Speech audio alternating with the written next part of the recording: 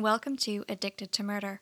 This is Courtney, licensed professional counselor with more than a decade of experience. And this is Trisha, and I think Vibrissa is cute. Vibrissa? I've never heard of that before. Vibrissa is just another fun word for cat's whiskers. Oh, those are cute. I don't think it's dog whiskers. It just says cat whiskers on my research. Yeah, I imagine they do different things, so dog whiskers are probably different. Yeah, I think cats use theirs more for hunting, and dogs are just there because they're special.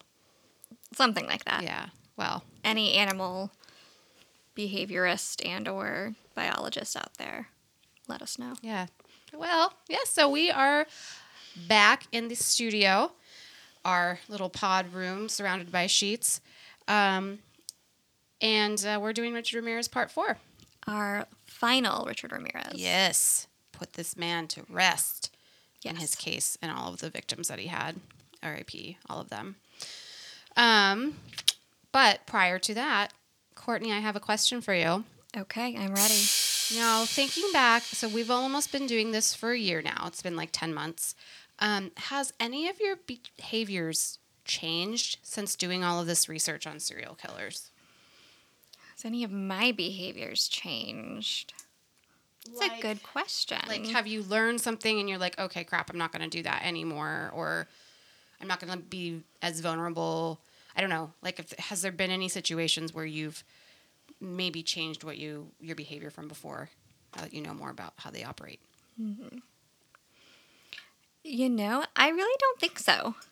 I feel like either like so many of these serial killers were active in doing things like so long ago that I guess I feel like there's much more technology nowadays. There's much more surveillance nowadays. There's more awareness of serial killers nowadays. So I feel like, yeah, I think I'm about as cautious as I've always been, just, being a small-sized woman existing in the world. Mm-hmm. But I don't think I've really gotten any more scared. Well, I stopped hiking by myself. I used to go on pretty remote hikes where there would be, sometimes I wouldn't see anyone for my whole hike, like, because it was such a out-of-the-way trail or, whatever. And I would take my dog, but I kind of stopped doing that more than just the serial killer aspect of some dude being out there that could like overpower me and bury me out there. There's also the wild animals. There's also getting hurt, not having being in cell phone range. But I still would hike anyways, and now I'm just like, no, I can't. Like, I have to have a buddy with me. There's too much that could go wrong, and more likely than not, if something were to go bad, it would be because of another person out there. Okay. Statistics-wise. So, anyhow, that's kind of where, one of my behaviors has changed. Okay, I can see that. Yeah. Mm-hmm. So, it kind of sucks because I liked going hiking. I mean, I go hiking with anyone, but if I couldn't find someone, I would still go. Right, and find cool places and waterfalls. I love going on waterfall hikes, and those typically are a little out of the way. Mm-hmm. Maybe you just need to get a scarier-looking dog. Right. Well, maybe, but I can't just trade him in. Well, no, but like in addition to him. Well, and I used to carry some sort of weapon or bear spray, or I did used to have a concealed carry, but still it would take me a while to get it out if I needed it in a pinch, and I'd probably spray myself with the bear spray, or I used to have a flashlight taser thing, and I tased myself when I was camping. So just my luck. Right. So yeah, that makes sense. And I remember when we talked to the Seattle Police Department at the Crime Fest last weekend, and they said, don't take a weapon if you won't use it, because then it will be used on you.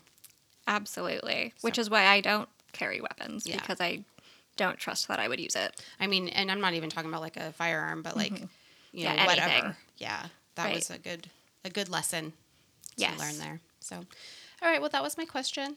Okay, it was a good question. Now that I've posed it to you, maybe you will think of something in the future that you're like, well, maybe I do that a little bit differently. Yeah, I'll definitely be paying more attention to it. Okay. Well, do you want to give us a recap on, I guess last time it was just kind of the murders. Right. So you don't have to like go deep or anything. Yeah, so just a quick recap, I guess, of our last 3 episodes, right?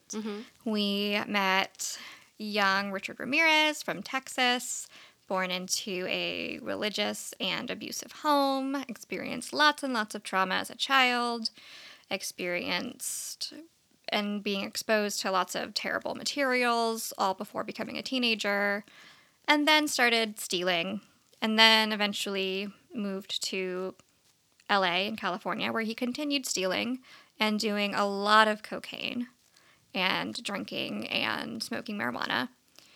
And then he got into Satanism, and then he continued to do a lot of drugs, and then he started murdering people. And he, in our last episode, he murdered, I believe it was 14? I can't keep. I'm not sure the number. Well, I mean, so he murdered quite a few, and then he victimized quite a few. That's true. So yes, I apologize. I don't have the numbers off the top of my head. yes. So he hurt a lot of people and went on sort of this spree all over Los Angeles and sort of surrounding areas. Yeah. So while this was happening, so like let's look about August 85. The police.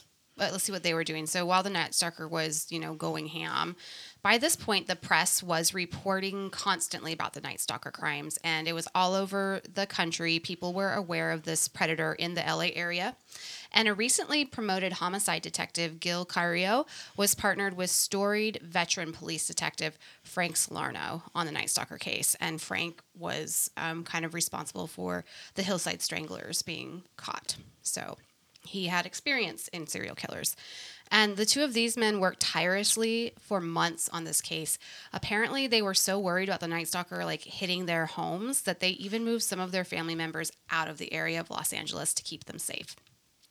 Eventually, they were able to match shoe prints between multiple crime scenes and were even able to figure out that only a couple of pairs of that type of shoe in that size were even sold in the California area. It might have only been one. It was like a size 11 Avia. I think it was only one, the only size 11 black Avia. Yeah. So they figured out where the perpetrator went also for dental work because, remember everyone said that he had stanky ass teeth and it was just pretty gross. And they found the dentist where, of course he used a different name, but the dentist said, he'll be back. His teeth are bad. And they even had officers staked out at that dental office. Unfortunately, he did come in, but the system they rigged for the dentist to press the alarm button or whatever to notify the cops, it malfunctioned and it didn't work. And so the people that were there surveilling weren't made aware that Richard was in there. So that sucks. But so the police sketches had also been released prior to the discovery of Richard, and they were really bad. At least the ones I've seen. Not good. No.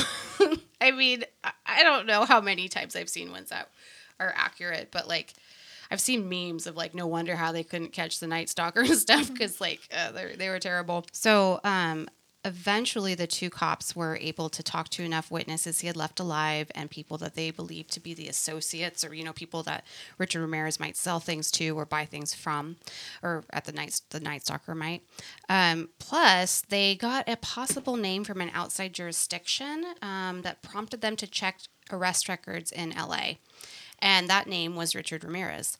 They found several Richard Ramirez's, probably a pretty common name in that area, but they were able to actually match one of the fingerprints they had to an arrest record of a Richard Ramirez, and luckily they had a mugshot, so they had his photo. So now that they knew who it was that they were dealing with, they had to decide if they should notify the public to protect and prevent further homicides or risk alerting Richard and having him run. So I guess there was all sorts of people involved in this decision, many that were higher up than the two detectives, Salerno and Carrillo. And I think the detectives did not want it to be made public. They were afraid that Richard would see that and take off. But they were overruled. So it was released to the public on August 30th, 1985. There was a press conference, and that press conference showed the image of Richard and the name, and it was said, "This is the Night Stalker." And I think it was at night because they just kind of went, let's get this out right away. So the police, thinking that Richard might try to bolt from LA after being outed, went to the bus station. They were undercover and they were there waiting for him. And but what actually happened, Richard was out of town when all of this news hit. He was in Arizona trying to visit his brother, and he was unaware that his identity had been discovered.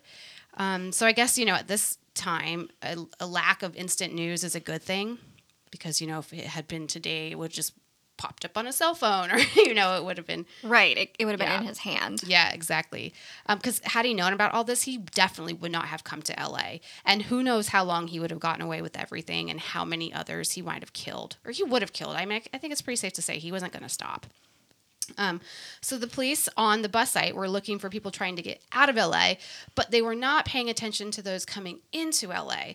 So Richard does see the cops because, he can tell they aren't actual street people, but he's not worried though. He doesn't think they're there for him, but just in case, for some reason, he evades them. And he goes to a liquor store. He walks there on foot.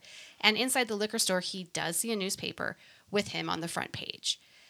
He, of course, freaks out and gets the hell out of there and jumps up on a bus with the goal in mind to get to his brother's house in East LA, which is only 8 miles away. So a passenger on the bus was reading a paper and noticed Richard. He realized who it was, and he pulled the cord to get off the bus. I guess his eyes got wider, and Richard saw this. So the dude got off immediately, went to a phone to call the police. Richard saw all of this, and now he's like, shit. So more and more people on the bus now are noticing who he is and are getting all excited and agitated. So Richard gets off the bus, tries to get out of the public view. And so the man who had actually got off the bus to call the police went even a step further. And while he was on the phone, he flagged down a truck driver and told the man that the Night Stalker was on that bus. And the man in the truck followed the bus and saw Richard get off. So Richard was now physically running. He actually ran across the whole I-5 freeway to get away. And in LA, that's a pretty big freeway. Yeah, that's like 8 lanes or something. Like tons of lanes. He, of course, attempted to carjack a man, but he was unable to. He kept running, and he tried to carjack another woman. And while he was attempting this, another person saw what was happening, and I think it was her husband, actually, and hit Ramirez on the head. He ran away from the man. The man kept hitting him. The man chased him and then hit him again before Ramirez actually got away from the man. And at this point, the whole neighborhood was, like, figuring out what was happening. They were all screaming, it's him. They were yelling, El Matador, and I guess that's killer in Spanish. And, they were just chasing him at this whole neighborhood. And all the while he was running, he was, I guess, turning his head back, sticking his tongue out, and hissing at his pursuers.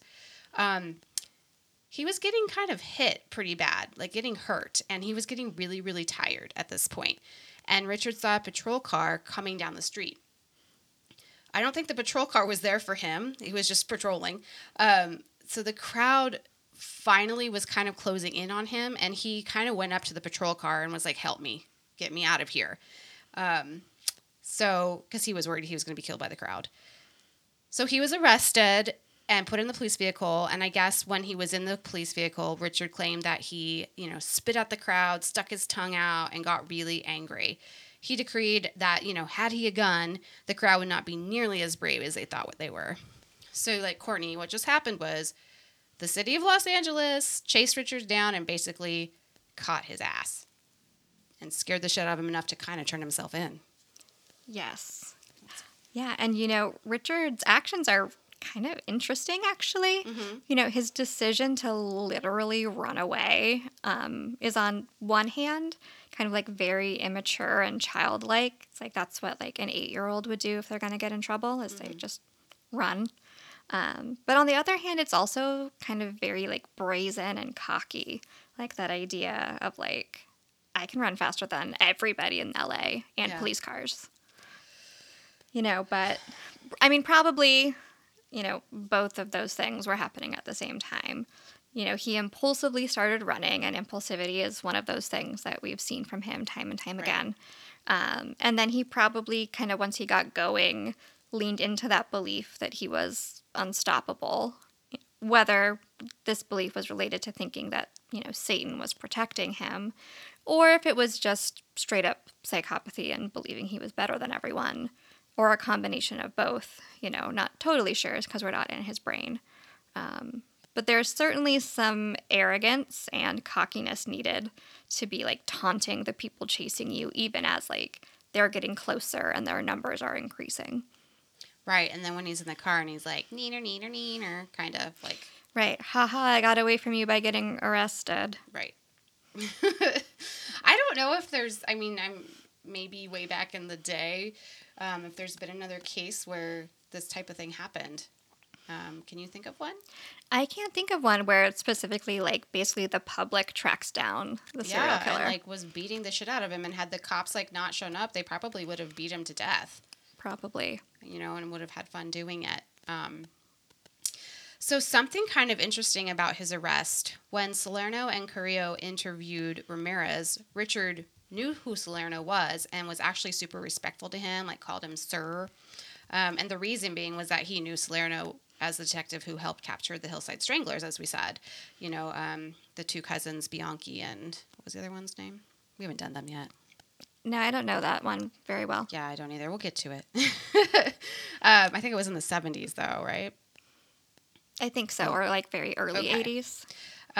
Okay, so so in a weird way, having Salerno cover Richard or try to find Richard gave him like an ego boost, because this was like hot shit detective. And then what also started to happen pretty much immediately after the arrest were women wanting to meet Richard. So on the short ride from one building to the jail, a woman who knew Richard was in the car flashed her breasts at the vehicle. And she was definitely not the first to do so and not the last. Richard was like tickled pink that he was put into the same cell as one of the Hillside Stranglers. He was put into the cell of that Kenneth Bianchi had previously occupied, and he was stoked about this. Ooh. Yeah. Well, during the preparation for the trial, one of the children that Ramirez had abducted and then sexually assaulted before letting them go was interviewed again by Detectives Salerno and Carrillo. And the little girl said that she would testify to what had happened so that it wouldn't happen to other little girls, and she knew that she'd have to face Ramirez in court. The detectives were very moved by her courage. In fact, Carrillo said he had to excuse himself to cry. But the two decided to just drop the molestation charges to prevent all of the children involved from having to face their attacker. They thought it would do more harm than good for the victims, as they were confident that Ramirez would never get out from the murder charges that were against him. Courtney, how do you feel about their decision? I see where they're coming from, but the vigilante justice superhero in me wants Richard to go down for these crimes as well. I mean, if the public knew about these other offenses, maybe the onslaught of women who threw themselves at him via letters and photographs of the jail would have been minimalized. So, from the position of a therapist that works with children, I think that the detectives made the right call here. Protecting that little girl and all the other kids from further traumatization, which would have included multiple aspects, being in the same room with and, seeing her abuser again, having to describe what happened to her basically in front of a crowd of strangers, then being cross-examined by Richard's lawyers, and then on top of that, kind of forever being kind of known and associated by the public and press with Richard for the rest of their lives. I think it's more important to protect her than it is to punish Richard even more. She was already going to have to heal and process what happened to her, and that's hard enough without adding all of that extra trauma on top. The Netflix documentary on Richard Ramirez, The Night Stalker, it's really informative, and this little girl who is a grown woman now, does talk about her experience, and it's definitely worth watching that program. I agree. Yeah. So Richard was assigned an attorney, and it made it clear that, right at first, this is one of the only decent things I think Richard Ramirez tried to do, is he wanted to plead guilty. He didn't want to do a trial. He didn't feel like the public would ever believe him if he pled not guilty. He didn't want to drag his family through it. He just wanted to plead guilty. I have to emphasize this, very big, because that was like over and over again. It's what he wanted to do. So now any attorney knew that this would be a huge case, lots of coverage. An attorney could get famous for having a case like this in their, back pocket, even if the outcome was bad for the defendant. So, Courtney, in my opinion, granted, I'm obviously coming at this from a different perspective, the attorney assigned to Richard's case in the beginning is an asshat. Richard said it over and over. He wants to plead guilty. Anyhow, on the day he was supposed to see a judge to be formally charged, his attorney convinced the judge that Richard was a danger to himself mentally and should not be allowed in the courtroom. The judge agreed, and so Richard had to listen to the proceedings in another room. Richard was super pissed. He wanted to tell the judge then and there he was guilty. Get it over with, sentence him, avoid a long trial. But no, this attorney, even though by this point Richard had told him he did not want even that attorney to represent him anymore because the attorney would not listen to him, still held out hope to be the defense attorney for the Night Stalker. I'm not sure what, all rights prisoners have, but since he was not yet found guilty, he still had some rights. He should have been able to, be there for this hearing of his crimes, to fire that lawyer if he wanted to. What do you think, Courtney? Well, there are definitely some ethical dilemmas going on here. My understanding, not as an expert in law, but my understanding of the legal system is that the individual defendant ultimately has the final decision on legal decisions, like what to plead, if they take any deals, and like what type of defense they even want to use in court. So his public defender taking this choice away from him seems wrong, right? And not knowing the sort of mindset of this attorney kind of allows for a lot of speculation on, maybe he entered that not guilty plea on Richard's behalf because he genuinely thought it was in the best interest of Richard. Or maybe he was looking for his 15 minutes of fame working on such a high-profile case. We just don't really know. I think it's the latter, but I'm cynical. Well, anyways, Richard eventually was able to fire this attorney, and he got another attorney.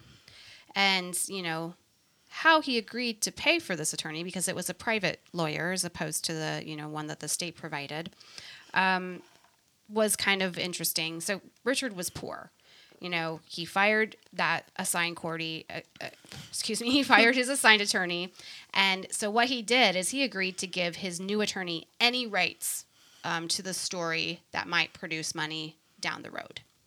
So this attorney saw dollar signs in his future because he knew this was going to be a big case and that, if they make a movie or write books or whatever, he held the rights to all that and could sell it for a buttload of money. So why wouldn't he capitalize on this horrific piece of shit's life and, the killing spree that amounted in innumerable deaths, right? So the judge at first said that any and all monies from Richard's story should go to the victims, but somehow they were able to, find whatever the law actually said it was okay, and so they made the deal. Fortunately for this lawyer, unfortunately, he had a shady past. I believe he shot a sex worker one evening over a transaction payment that went wrong, and although Richard was okay with that, the public was not. So he too had to be replaced. In the end, Richard ended up being represented by two very green attorneys. They had minimal experience and had never tried a capital case. They too agreed to take the case for future royalty payments as the first or the second lawyer had. And again, this was very questionable using these attorneys. But Richard liked them, his family liked them, and they were also Hispanic, so he felt like he'd get a fair trial, I guess, with them as attorneys. So the trial finally begins, and it's like all chaos. Of course it is. It's Richard. So it takes forever to begin because it kept getting stalled by the attorneys and, other legal stuff. Per the book we've been using, the strategy of his lawyers was to do anything to buy time. This is a quote. In a multiple murder case, the best friend a defense lawyer has is time. Witnesses die, move away, forget, confuse details, and change their minds, testifying at all, not wanting to err in public and relive what amounted to be the worst experience they'd ever had. So I know this is the game that, was played or is played, but especially in this case, it really sickens me. Again, at the beginning, Richard wanted to plead guilty. Now on his third batch of lawyers, they are allegedly intentionally delaying proceedings to the point that prior to jury selection, this pretrial, all this crap before the trial even started cost California $1.3 million. And that was in 1988 dollars. So when all was said and done, the actual, trial cost for the whole, the trial, sorry, I'm stuttering, was $1.8 million, or about $4 million in today's money. It was the most expensive trial in California history until the O.J. Simpson trial. So, that's a lot of money spent on a dude who wanted to plead guilty. I know, I'm beating a dead horse. Okay, sorry. Just like that saying. So during his trial, once it actually started, Richard displays his pentagram drawing on his palm, which is now a famous photograph. I'm sure if you, Google Richard Ramirez, it's one of the first ones that pops up. His groupies would come in and watch the proceedings. They would also try to see him in jail. Somewhere probably in that book, but it could have been the Netflix documentary. I read or heard that it was up to 600 women who applied to get on his list of approved visitors. Richard started to wear sunglasses in the courtroom. When he wasn't, he would attempt to look really scary. I mean, he probably did look scary. It seemed that he knew that he was a monster, so what was the point of portraying himself in any other light? He tried to be menacing. He'd laugh when he wanted to do so. He'd flick his tongue to whomever he chose to. On September 20th, 1989, Richard was convicted on all counts. So there were 13 counts of murder, 5 counts of attempted murder, 11 sexual assaults, and 14 burglaries. He was sentenced to death, decreed to suck gas at San Quentin. Let's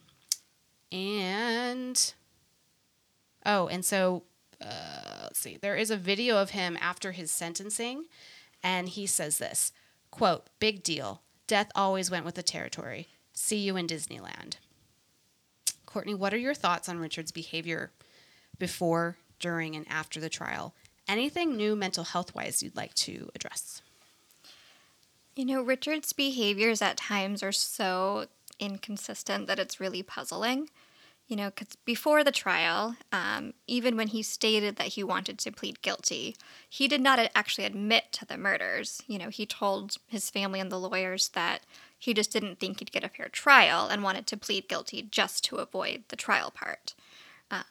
So he's going into the courtroom essentially saying, I didn't do this. But then he acts in a menacing and taunting manner by staring people down and making faces at them. And then, pulls the pentagram on the hand and the Hail Satan stunt, which obviously flies completely in the face of his defense. And rather than just, not staring at people, he almost defiantly wore sunglasses instead. And so to me, these actions seem to point again to psychopathy or antisocial personality disorder.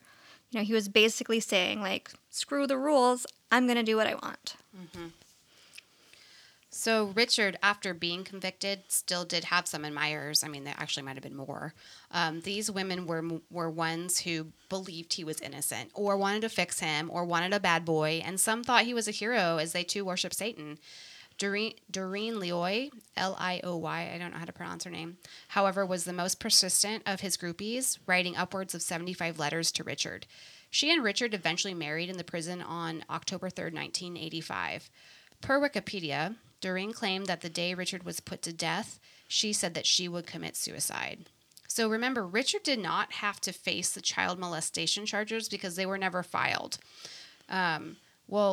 Doreen stayed with Richard all the way up to 2009 when it came out through DNA that he was responsible for the rape and murder of Mi Ling. Remember, we talked about her, was it the second episode? She was technically the first victim that they know of. Right. So she called it quits after that because I think she was like, yeah, child rape and murder, not something I'm okay with. He was in, and then another thing that did not go Richard's way in prison was his run-in with actor Sean Penn. So Sean Penn was in the same, I'm assuming it wasn't San Quentin, must have been the jail cell before he was transferred over to San Quentin.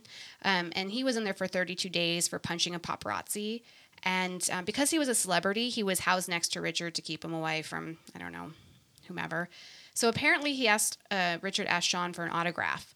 Sean responded with a letter, and it said this, quote, "Dear Richard, it's impossible to be incarcerated and not feel a kinship with your fellow inmates. Well, Richard, I've done the impossible. I feel absolutely no kinship with you. Sean Penn." To which Richard responded with his own note, "Dear Sean, stay in touch and hit him again. Richard Ramirez 666.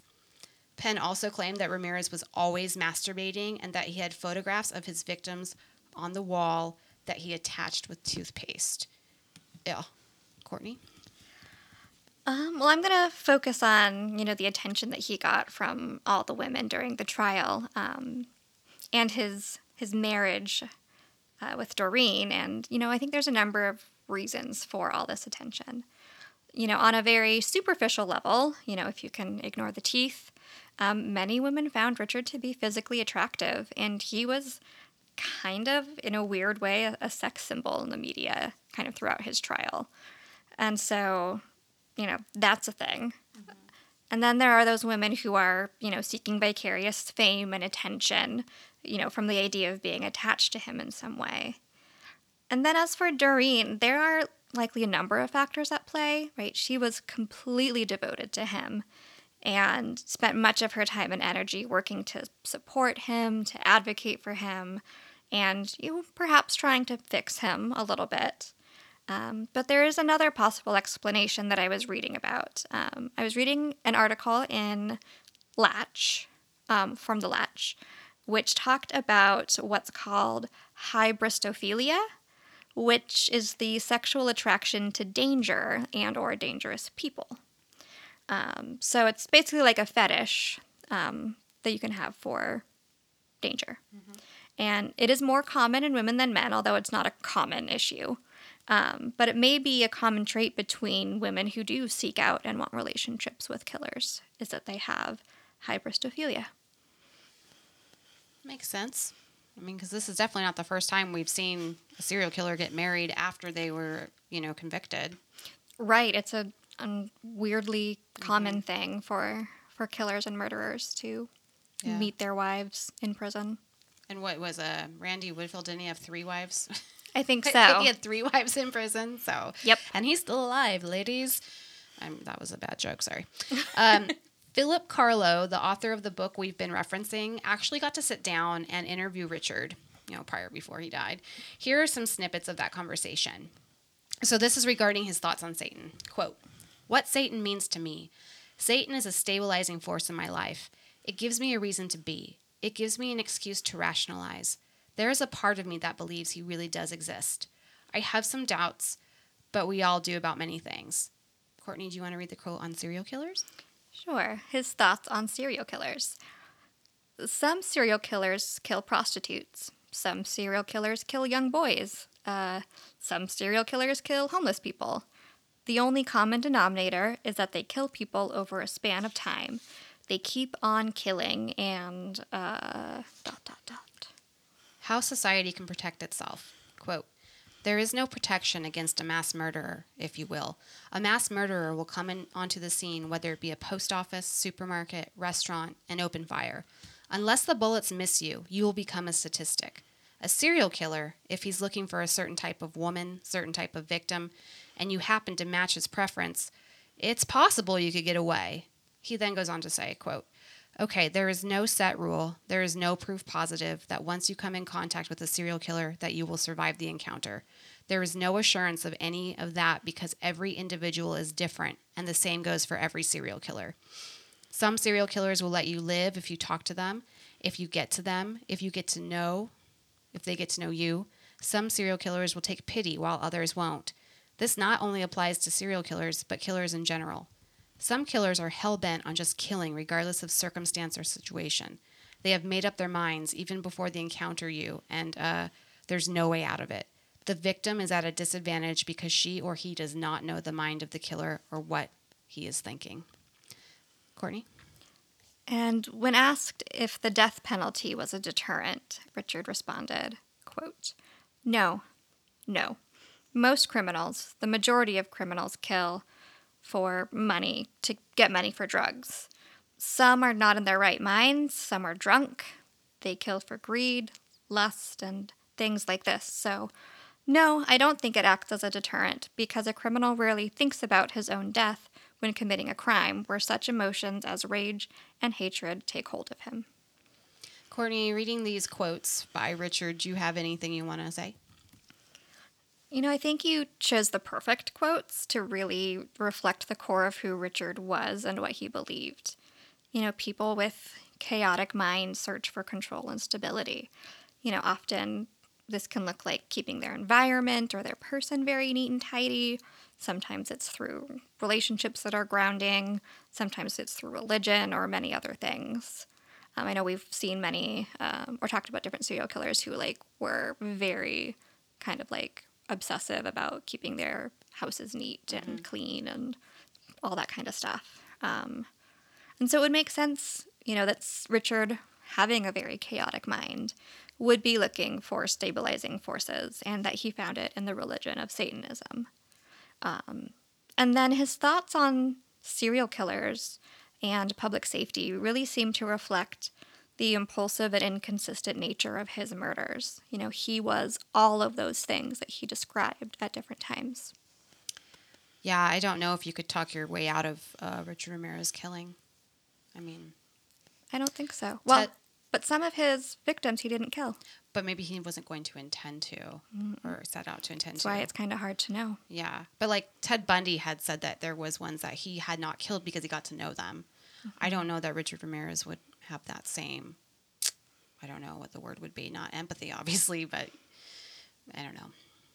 Yeah. It doesn't matter. I guess he's gone. So, Richard did not make it to the gas chamber as he succumbed to his illnesses of lymphoma, and it was complicated by hep C, most likely from all the drug use and alcohol. I'm assuming his death was not a fun one. Well, Courtney, I think Richard was addicted to murder and addicted to substances and addicted to just being the biggest asshole he could think to be. What do you think? Richard was definitely an addict with multiple addictions. Yeah, so that is the end of Richard Ramirez. Yeah. And so if you really enjoyed our take on Richard Ramirez and you want to let us know all about it, you can shoot us an email at addictedtomurderpodcast@gmail.com. You can reach out to us on social media. On Instagram, we are at addictedtompodcast. And on Facebook, Twitter, YouTube, and TikTok, you can find us at Addicted to Murder Podcast. Thank you, Courtney. And our next case is one I'm picking out. And my clue is going to be the way that this killer disposed of bodies is different than any of the ones we've looked at so far. Ooh, the intrigue. Yes. So, Courtney, what are we supposed to do if we encounter a person like Richard Ramirez in our lives?